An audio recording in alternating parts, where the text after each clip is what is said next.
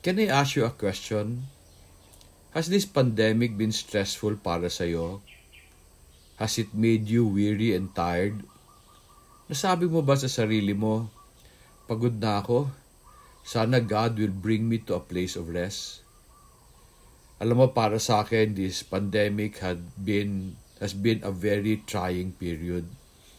Maraming nagbago sa negosyo namin. Marami ring dumating na problema na directly related sa COVID-19. As I struggled through my many problems, Psalm 95 caught my attention. And Psalm 95 verse 11 said, "Therefore I swore in my anger, truly they shall not enter into my rest." In Psalm 95 verse 11, the Lord was angry with Israel kasi they were very stubborn. They chose to reject His instructions and insisted on doing things their way. Because of this, they were not able to enjoy the rest that God promised to give them after He delivered them from slavery in Egypt. Many times during this pandemic, nasabi ko kay God, "Lord, pagod na ako. Will you bring me to a place of rest?" Pero since I did not find rest, natanong ko si God, sabi ko, "Lord, galit ka ba sa akin?" Pero since I cannot go anywhere because of the quarantine and travel restriction, I decided to study the meaning of this verse.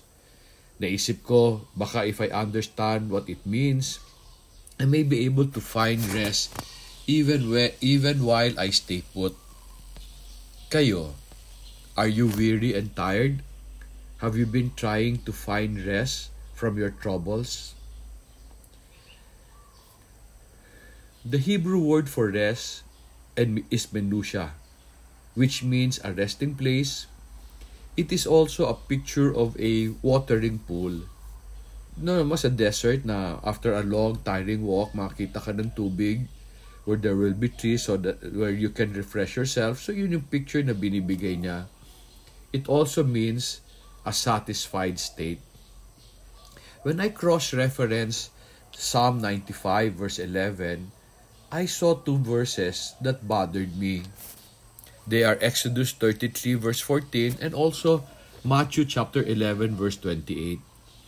Sabi ng Exodus 33 verse 14, "And he said, My presence shall go with you, and I will give you rest." In Matthew 11 verse 28, Jesus said naman, "Come to me, all you who are weary and heavy laden, and I will give you rest." Alam mo, these verses bothered me because they seem to be telling me that the rest I am looking for is not based on a place, but based on God's presence. Kaya siguro hindi niya sinagot yung prayer ko kasi hindi naman lugar ang gusto niyang ibigay sa akin.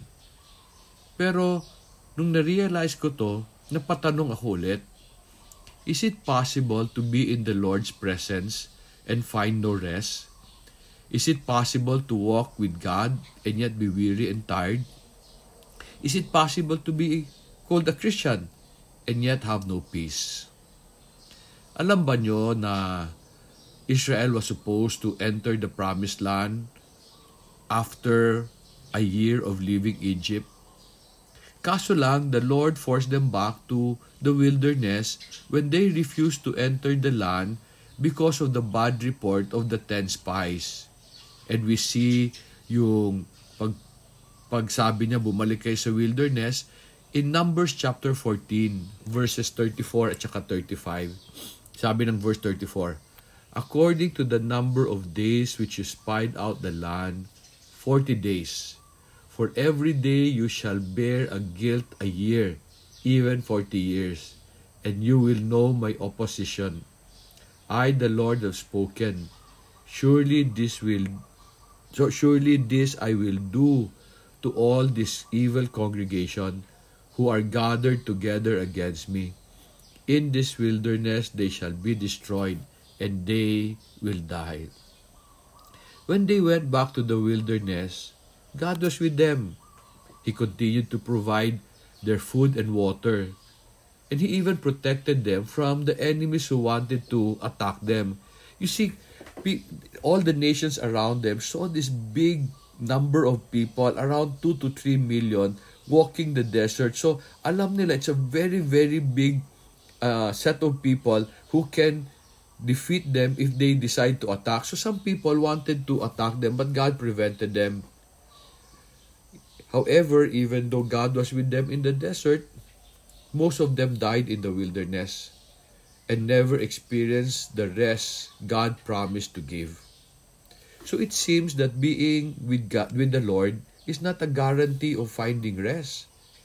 So I ask, paano ko ba ito mahanap? In order to answer this question, I decided to first determine what makes people tired and weary ba. You know, I was asking myself, is it work? Does work make us weary and tired? Alam mo, sabi ni Tado, this comedian, I heard he died recently. Sabi niya, meron siyang t-shirt, sabi niya, bahala ng tamad, wag lang pagod. Pero ang tanong ko, ang tamad ba hindi napapagod? Di ba nakakapagod yung parati kang pinapagalitan kasi batugan ka? So maski tamad, napapagod din. And para sa akin, work is not a source of stress. Kasi if you enjoy what you are doing, you can be in a satisfied state even if you are physically tired.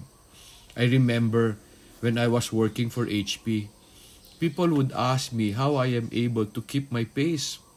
I would tell them that it is because of my wife. Alam mo, my wife, si Pichi, allowed me to focus on my work by filling up what I lacked and by completing what I needed. You know, my wife back then, pag umuwi ako late, she never nags me. I believe the worst thing that she told me was she would say, hinahanap ka ng mga bata, and that made me feel bad. But the rest, she would complete what I lacked. And so my work became a joy. So kung hindi trabaho ang nagpapapagod sa atin, ano? Is it our situation or our circumstances? You know, recently, I made a survey about what people learned about themselves during this pandemic. You know, some people felt that this is a curse kasi nawalan sila ng trabaho eh. And ngayon, ang hirap-hirap, very inconvenient. However, some people see it as a blessing. Marami sa kanila na sumagot sa survey ko, sabi nila, they realize na blessed pala sila. Because ang dami-dami nilang mga blessing na hindi nila napansin noon. Marami silang natututunan as they stay in the house, and then they appreciate the joy of being with family. So, the same situation, two different responses. One see this pandemic as a curse, the other saw this as a blessing. So, hindi sitwasyon ang nagpapastress sa atin. As I studied Psalm 95 verse 11, I realized that physical stress is not the reason why people get weary and tired. We get weary and tired because of emotional stress. When we are in conflict with others.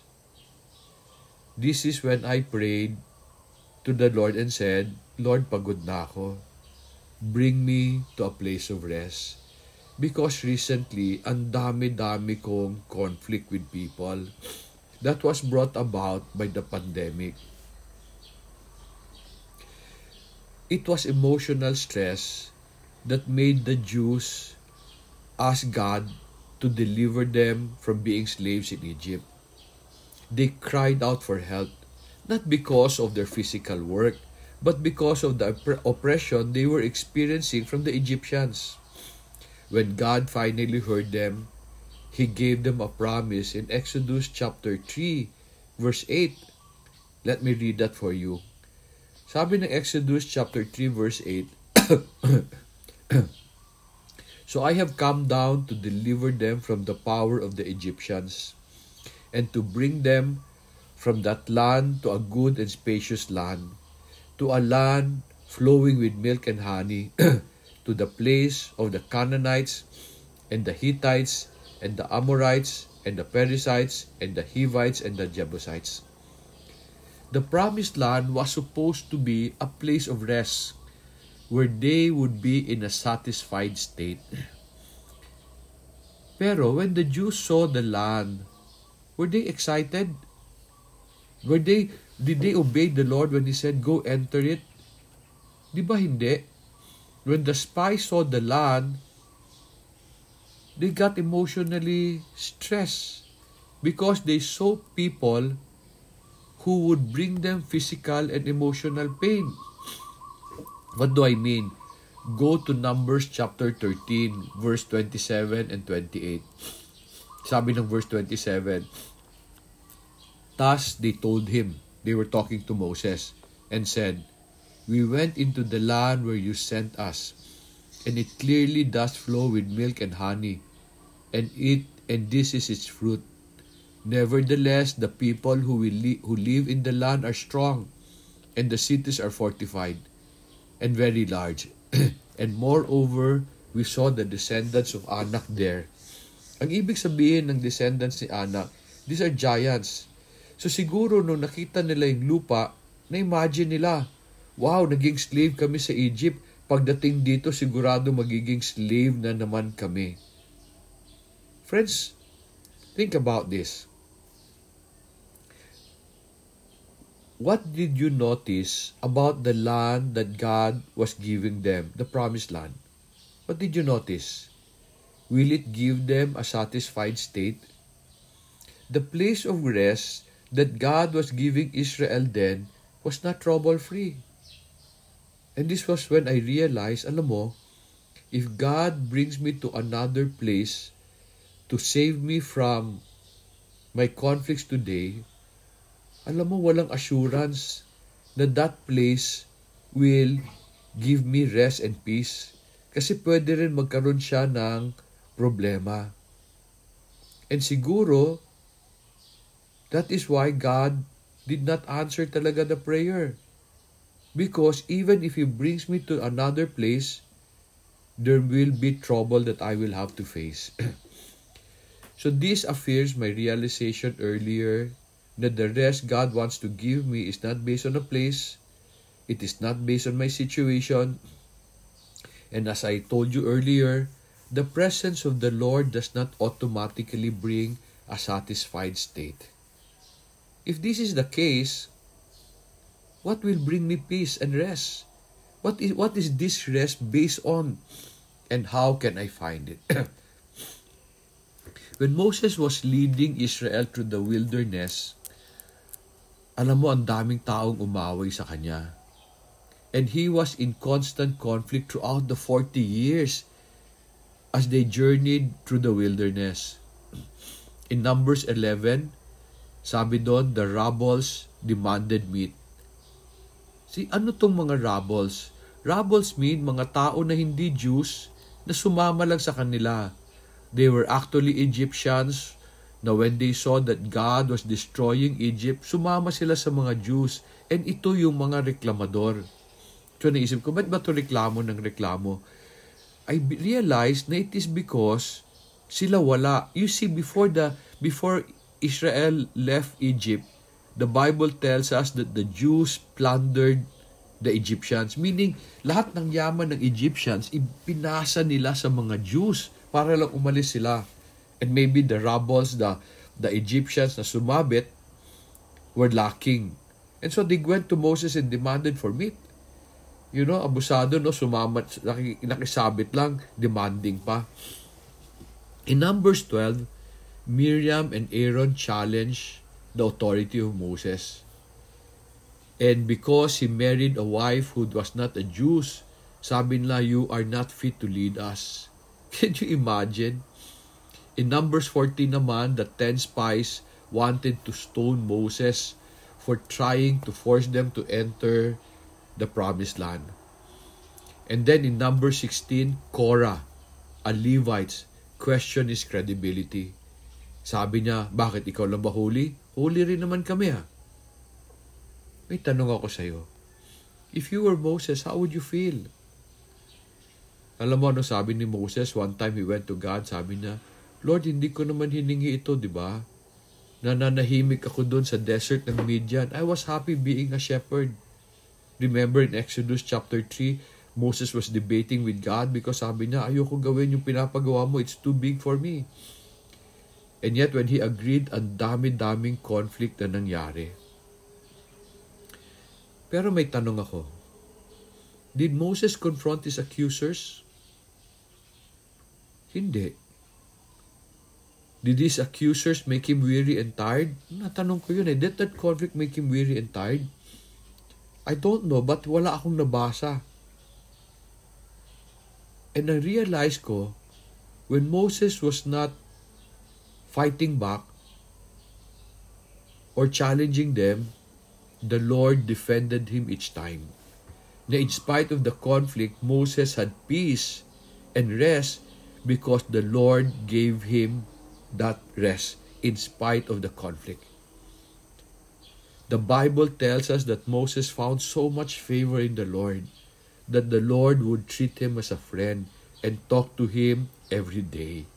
Moses found rest in spite of the trouble around him because of the favor of the Lord. But there was one incident that got Moses into trouble.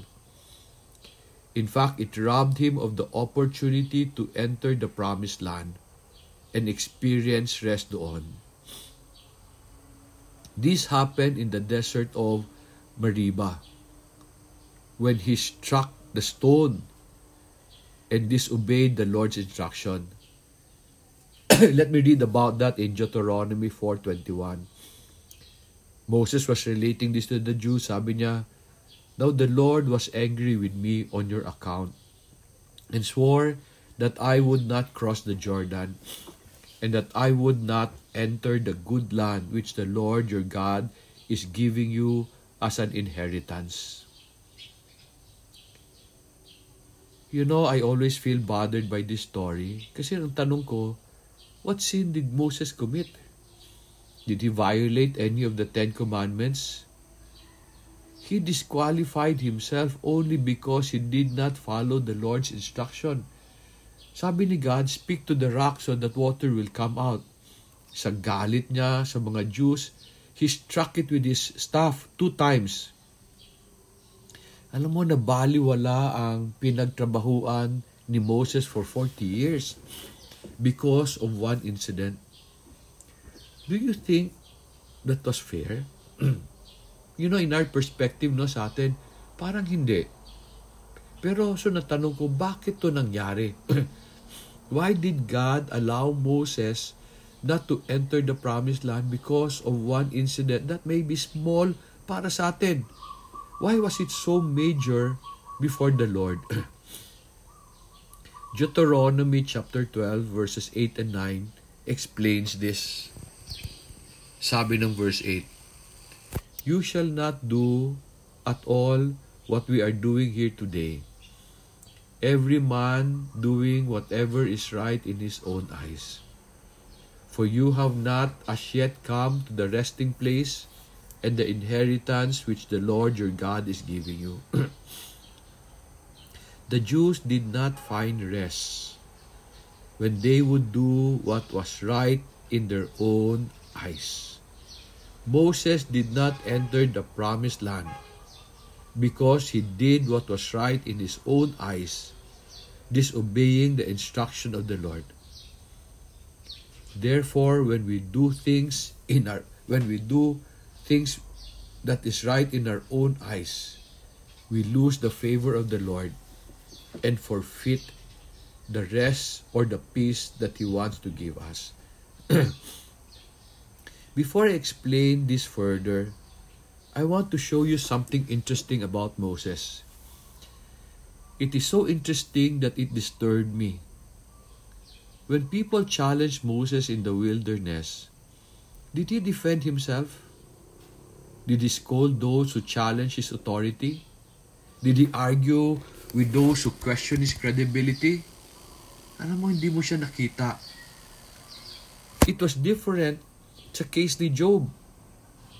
When the friends of Job came to accuse and rebuke him, They debated for 30 long chapters.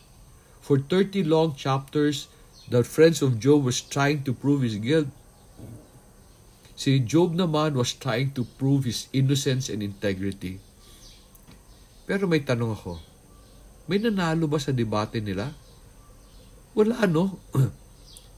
I do not know if mas tama ang response ni Moses.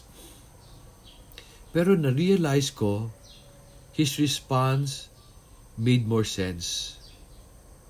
Kasi Moses and Job were fighting against perception, the perception of their accusers. And I've learned in the past that perception is reality to that person. And no amount of argument or justification can change their mind. And many times, in our conflict and sa away natin, ang kalaban natin, perception ng tao.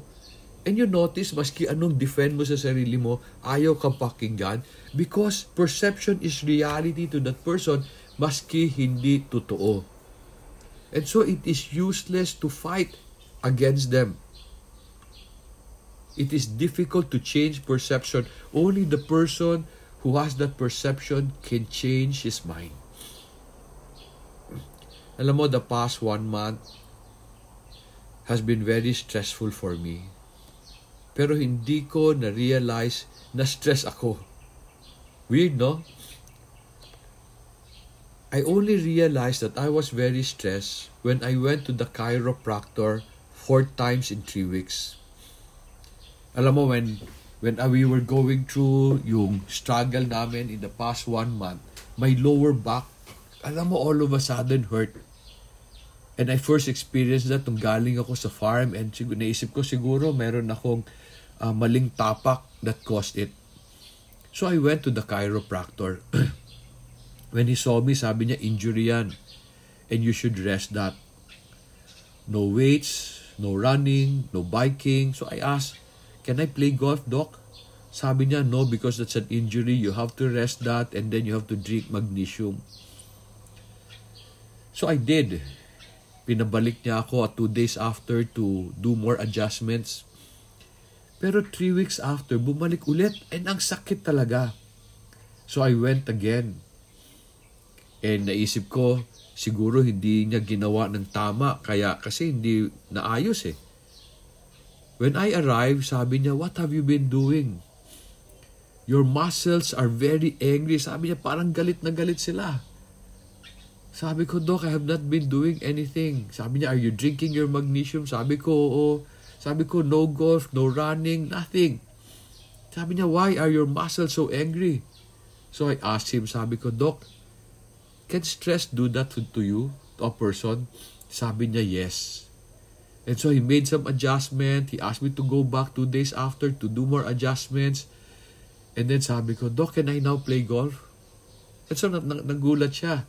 Sabi niya, does golf relax you? Sabi ko, yes, I feel at peace when I am walking by myself. Sabi niya, yo, sige, you play golf. I think it is better that you play golf than you get injured because your muscles are not at rest. So na-realize ko, grabe yung stress ko during the time.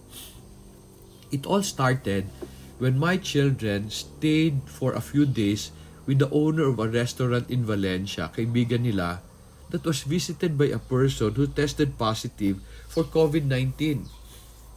While the owner was being swabbed, we decided to self-quarantine the children. Pero in our panic, we bought medicine na recommend ni Dr. Alan Mericor. When the medicine came, I made the mistake of making everyone drink. And so this caused attention sa bahay. And with my children were 2 other friends na kasama nila dun sa restaurant. So there were 4 of them. The owner of the restaurant tested positive. So we called DOH to swab the children. Mabuti na lang DOH came using an ordinary car on a Sunday. So nobody noticed. Pero yung atmosphere sa farm namin became very tense already and my people were very uncomfortable. Kasi alam nila na mayroong posibleng COVID-19 positive sa bahay namin eh. And then when the result came, one of the friends of my children tested positive, while my children tested negative. DOH came to inform us using an ambulance, pero only because they had no other car. And when they came, it was a weekday. So the whole barangay saw. And this was when panic erupted. Sa family namin, sa negosyo namin, pati na sa kapitbahay namin. And I had to manage people's fear and contain their panic. But as we were going through that, may nasabi akong mali sa misis ko na ikinagalit niya. May nasabi ako sa mga anak ko na disappointed them. May nasabi rin ako sa mga tao ko that offended them. Marami sa tao ko ayaw na magtrabaho. Especially when si Lingling, our cook, tested positive sa rapid test. Yung mga tao ko did not work anymore because they were concerned that baka mahawa daw pamilya nila. Ako naman, ang concern ko, ang panic ko, pag hindi tumuloy ang negosyo, ano ang papangsweldo ko sa kanila? Kasi alam ko na pag nagkaroon sila ng problema, I need to take care of them. Sabi ko sa kanila, can we make a decision to stop pag nag-test positive ng COVID-19 si Lingling? Kasi alam mo, yung sabi nung DOH, the reason why Lingling tested positive was because ang dami niyang sakit. So it could be another virus. In a meeting I had with my people, alam mo, I got rebuked for not responding to the situation better. I was telling them, I'm also at shock. Hindi ko alam ano gagawin. So I apologized to them for causing the problem upon them. Kasi galing yun sa mga anak ko at kaibigan nila eh. While this was all going on, deep inside I felt bad. I told God, Lord, hindi naman ako ang may kasalanan dito, di ba? I'm just trying to manage it for everyone. Bakit lahat sila galit sa akin? And so this was when I prayed, Lord, can you bring me to a place of rest? This was also when I saw Psalm 95, verse 11, and I asked God, Lord, galit ka ba sa akin? Kasi ang gulo-gulo ng buhay ko ngayon. Pero ang conclusion ko from Psalm 95 is that the rest I wish for is not based on a place, not based on our circumstances, and not based also on the people around me. Though this has caused me emotional pain, it is not also based on the absence of trouble, but about finding peace in the middle of an emotionally stressful situation. Friends, this is what I discovered. The peace that I desire is based on the Lord's presence, is not based on the Lord's presence, but on His favor. Let me explain this. Deuteronomy chapter 12 verse 8 and 9 said that the Jews did not find rest even though He was with them, because they did what was right in their own eyes. So naisip ko, in order to enjoy the rest that God desires to give me, I must receive His favor by doing what is right in His eyes. As I always say in the recent messages I give, hindi importante ang gusto ko. Importante ang gusto ni God. So as a husband, I must still be loving. Even if my wife is angry when I did not meet his expectation. As a father, I must continue to provide and protect my children, even when I feel disrespected. As a boss, I must be compassionate to my people, even if they rebuke me for failing them in the middle of a crisis. As a steward, I must remain faithful to the Lord, even though He placed me in a very difficult situation. where it has been very painful. And then I learned that it is useless to justify my actions against those who question my credibility. It is useless to argue with those who challenge my authority. Kasi perception nila yun eh. Their perception is reality to them. So as I was doing this message, sabi ko kay God, sige Lord, basta okay ako sa'yo, okay na ako.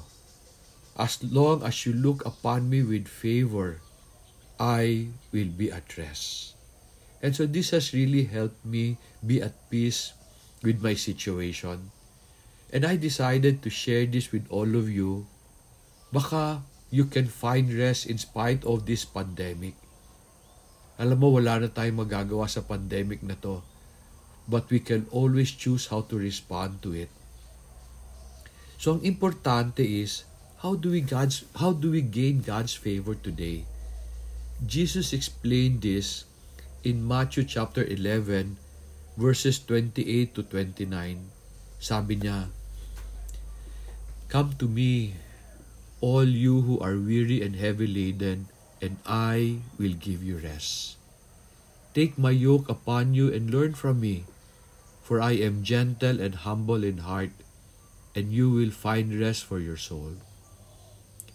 The rest that Jesus offers is based on the yoke He wants us to carry. Ang labo, no? He wants to give us rest by taking on a yoke. Pero tanong ko, is it really a yoke? Why did He call it a yoke? Ano ba ang na-imagine mo? When you hear the word yoke, ano ini-imagine mo? Di ba burden? Why does Jesus want to give us a burden before He gives us rest? Alam mo, na-realize ko that the reason why He calls it a burden, it is a burden for us, not for Him. Burden siya because yung mga pinapagawa niya, they are not right before our eyes. Meaning, ayaw natin yon. Kasi we think hindi siya tama. His ways will give us rest, but it's a burden to us because we do not think it is right and it is fair. When Moses did not fight the accusers, was it a burden to him? I think so. Kasi ang natural tendency natin, lumaban parang si Job. But when he stayed quiet, when he acted on the Lord's ways, God gave him rest. And so this is what Jesus is telling us. I have given you instructions.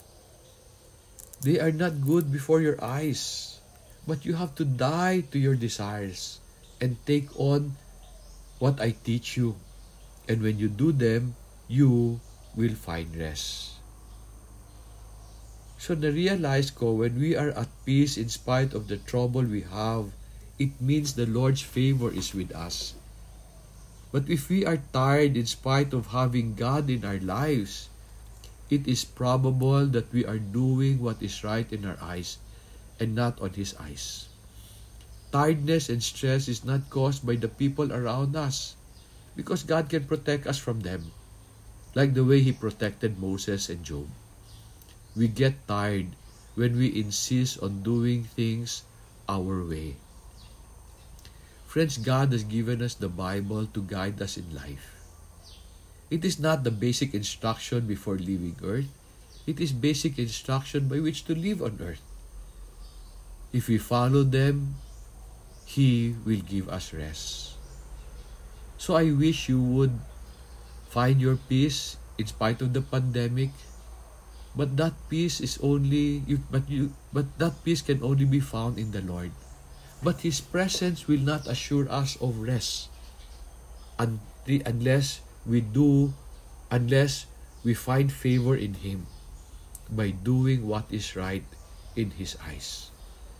So I wish you the best, and I pray that you will just enjoy this pandemic as a journey with the Lord.